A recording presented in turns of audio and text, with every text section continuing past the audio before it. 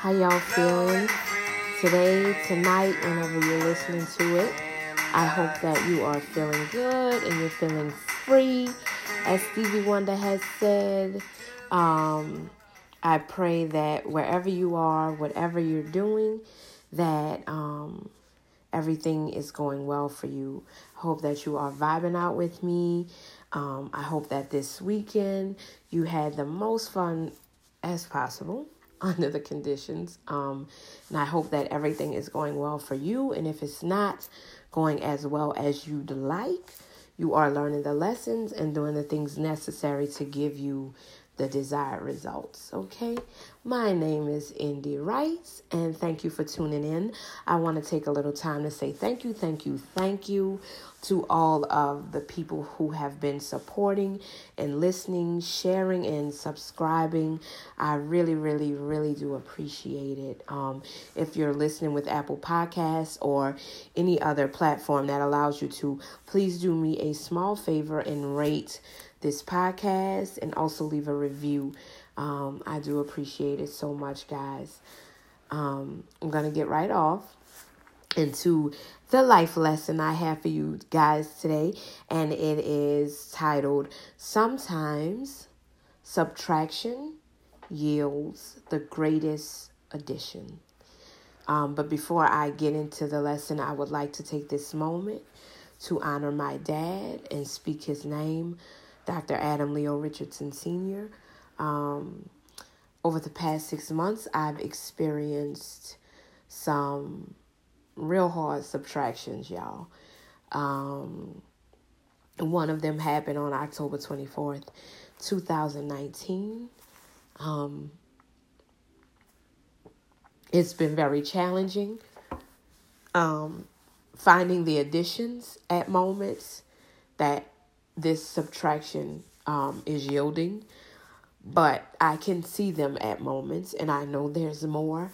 I lean on the lessons that my dad taught me about life more than I ever have, the lessons that he taught me verbally, and the ones he taught me by simply being a good man, a consistent man, a loving man, a helpful man, a giving man, a stable man. I give thanks for his love, his life, and his legacy, and the example that he lived every day that now I'm drawing from those lessons. So here we go now. Sometimes subtraction yields the greatest addition. Losing things can be very, very tough on us. I mean, think about it. Think about the time you misplaced something you felt was like very valuable to you. Think about how much you thought about it. Think about how much time you spent looking for those things, like just trying to trace your steps back to find where you could have possibly left it. When I lose things, y'all, and it could be as simple as a pen that I really like. I mean, it's kind of unnecessary, but sometimes I can't help it. Like, I kind of obsess about it. Like, for some reason, like, I don't like to lose things. And so think about, like, when you lose, like, your favorite thing. Well, let me say this. Like, I lost my watch. Well, I thought I'd lost my watch a few weeks ago. I knew that when I got home, I took the watch off with my bracelets because I was about to cook. So I took the watch off to wash my hands and stuff, get my food prepped. And I remember I put it by the sink, and then I was like, no, I might want to move this because I'm a little bit clumsy. I'll knock this over into the water. If you know me, you know. And so I put them on a windowsill in the living room. And this particular windowsill sits low where you could look out into the backyard. And so I went back looking for my watch. The watch wasn't there for over a week. I'm asking everybody, did you see my watch? Did you see my watch? Anybody saw my watch? I'm taking sofa pillows off. I'm turning stuff up, just looking for stuff. And then one day I just happened to be walking past Haven's Barbie Jeep. And guess what was in the Barbie Jeep? My watch.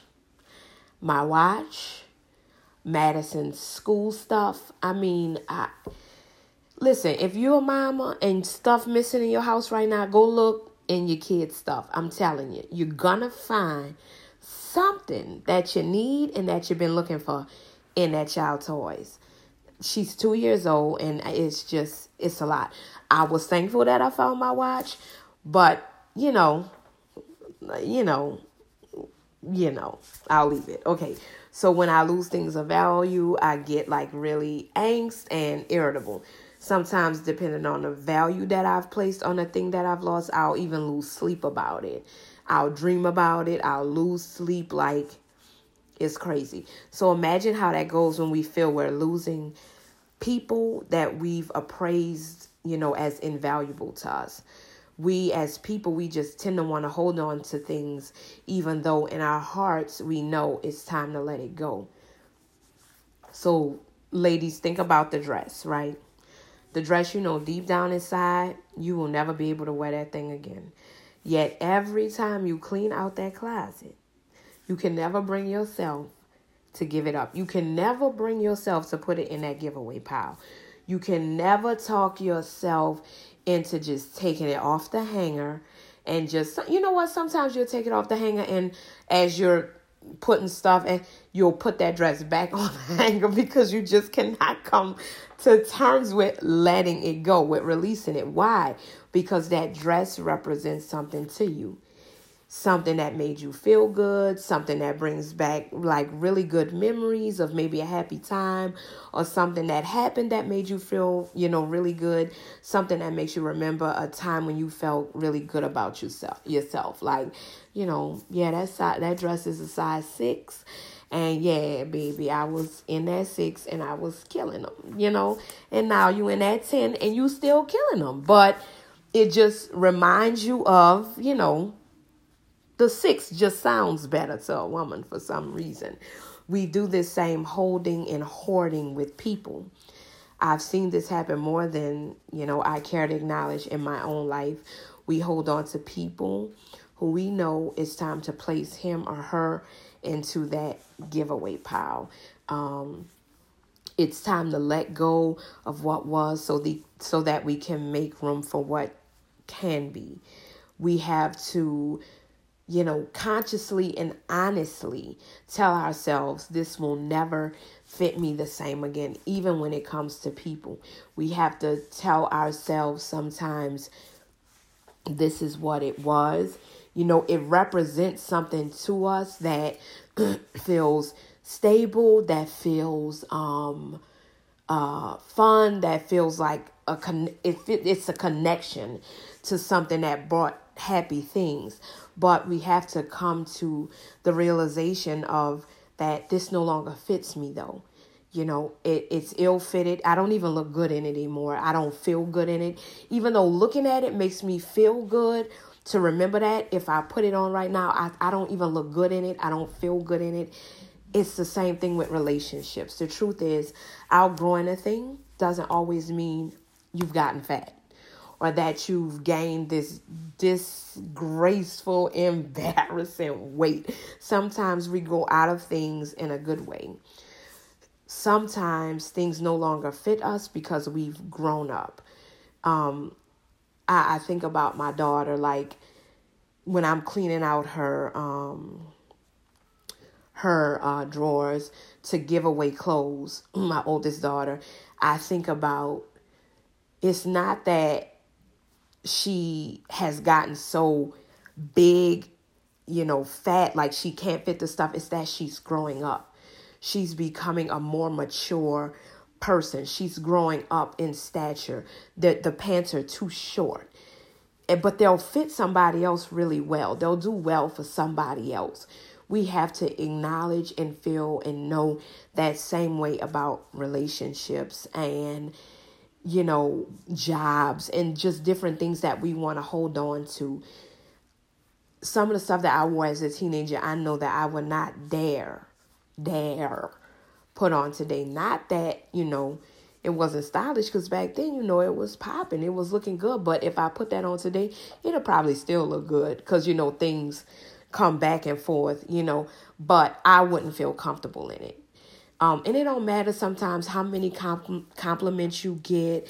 It don't matter the expectations of other people, because sometimes we stay in things and we hold on to things based on what somebody else thinks, or people think we're a great couple, people think we're the best of friends, but you know that it no longer fits you, and you have to be honest about those things. If we could think about things this way when it came to other things besides clothes in our lives, and just realizing that those things sometimes become unhealthy for us, we see that sometimes the subtraction yields the most significant additions. Some people only represent what was. They don't represent what is or what we want to be. Letting go initiates the start of letting in. Letting go initiates the start of letting in. This isn't just about clothes. This isn't just about people. This is about anything that you can include that you know that you're holding on to. That could be your habits and your attitudes that no longer fit you. There are some ways,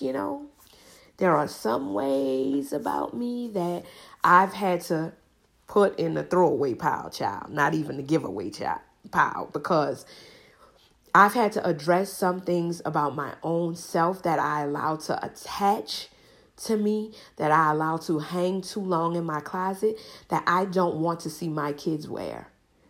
There are some attitudes, some dispositions, some habits that I had hanging in my mental, emotional, psychological, spiritual closet that I did not want to see on my girls. So I had to clean it out. I had to make that pile. Some things don't go to giveaway. Some things need to go to the curb, to the throwaway. The little attitudes that we just need to put in the throwaway pile. We need to give, true, honest time to thinking about, does this thing serve me? And do I want to see this again? Is it going to benefit anybody? There are some things in Madison's closet, when I'm cleaning this stuff out, I know this gotta go in the trash.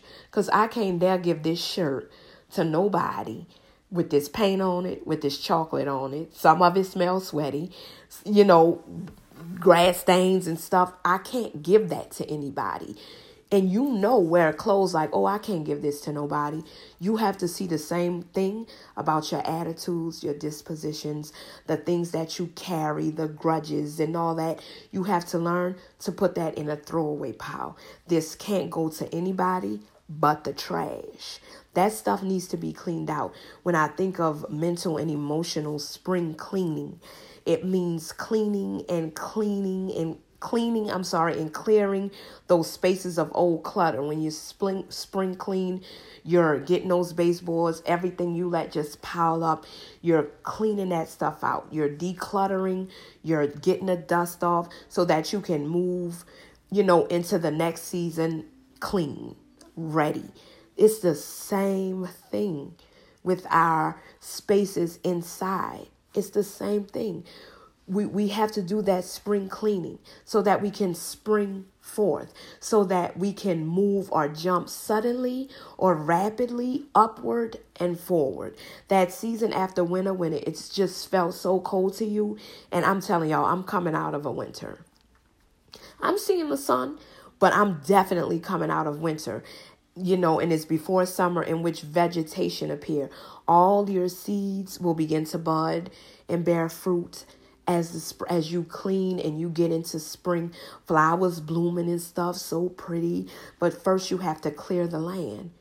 You have to clear the land. You have to clear a space for those things to happen. Clean your closet. Clean out your emotional, mental, and spiritual closets. Place those things that you know will never fit you the same again in that giveaway pile, and then bag them up and place them on a curb for someone else to pick up. Deep down inside, they no longer belong in your closet anyway. Those things that nobody else needs to get, you need to put them in a throwaway pile. If you have children, if you lead any people, I'm telling you, do a dump. Get rid of that stuff because you do not want to see that stuff hanging or manifesting in your children, in your space of business, anything that you're bringing along with you that no longer fits.